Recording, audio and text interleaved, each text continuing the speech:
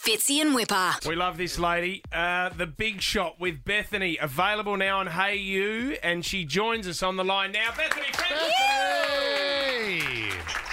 Wow.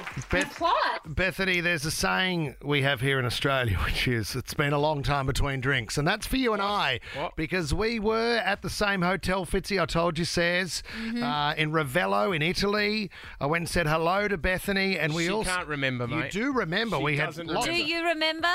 I remember you walking up to me. Now I do remember, but I didn't then remember who you were because Oh, you that's would've. hard without a context. Yeah. How beautiful was it there? It was amazing. The awkward part was, though, I think last time you were in the studio with us, we tried to organise for you and Russell Crowe to go on a date. right. But, Paul was there as well. And he said, well, you're not doing me any favours here, mate. And then it got a bit awkward. So I left. Russell Crowe did not call at that time, so I'm not sure that he's that interested in that. I mean, would there still? I mean, we talk about hall passes here on this show quite a bit. But I mean, if Gladiator did rock up to the door, Bethany, would he be able to get into the Coliseum one last time? What you do, integrity is what you do when no one's looking. It's the best way to put it, isn't it? He's that interested in that. So was it hard to film this thing? Because you're setting in this show, you're setting all these people challenges. You're trying to find a vice president for your company, and you're setting these pretty full-on challenges. Was that hard to film, or did that happen pre-pandemic? Well, it didn't happen pre-pandemic. It was actually on Election Day, the day that we started shooting. Yeah, right. And it was in the eye of the pandemic storm. I think that it was a perfect show for the pandemic because a lot of these projects could be contained. Obviously, it would have been better if everybody could be running the streets of New York City with the city as a backdrop, but somehow it ended up being better than most shows where you really do need multiple people in a restaurant without seeing masks. Because even though you want to show that you've been careful, mask television doesn't really translate. No.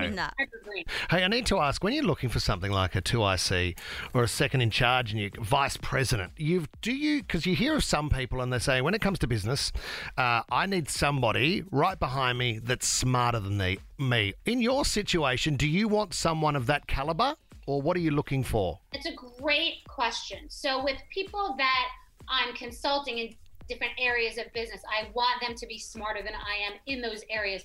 Yeah. It's very hard to find someone who cares as much as you do. Yeah. Who has that thing and can keep up with me. Yeah. But you often keep people around who are fine. They're okay, because it's hard to stop the machine down and really be like, okay, we're going to find someone. Yeah. And they have to be great. We don't want any of this mediocrity anymore. We want all great people here. A, you have to pay for it. Yep. B, you have to stop down. So this was a great process to say, okay, I'm taking this thing to the next level and building this business one brick at a time. Yeah, with the best. So when you've had to let somebody go, how do you do it? How do you fire someone? Oh, yeah. Well, I'm not that great at it because I have a business manager and they help me with that area. I usually let people go if they're either dishonest and have lied or been caught. And I've caught people stealing. I've caught people lying a lot. Or disloyal to, some shady stuff. Or they're lazy. Yeah, we get that a lot here. Yes. Our executive producer, Tom Ivey, it's his last show on Friday. That is not true. I'm incredibly lazy, Bethany. We're going to have to let him go. How do we get rid of him? I mean, give us what's the best way to get rid of him? Just say it face to face? Hey, Bethany, are you missing doing Real Housewives of New York?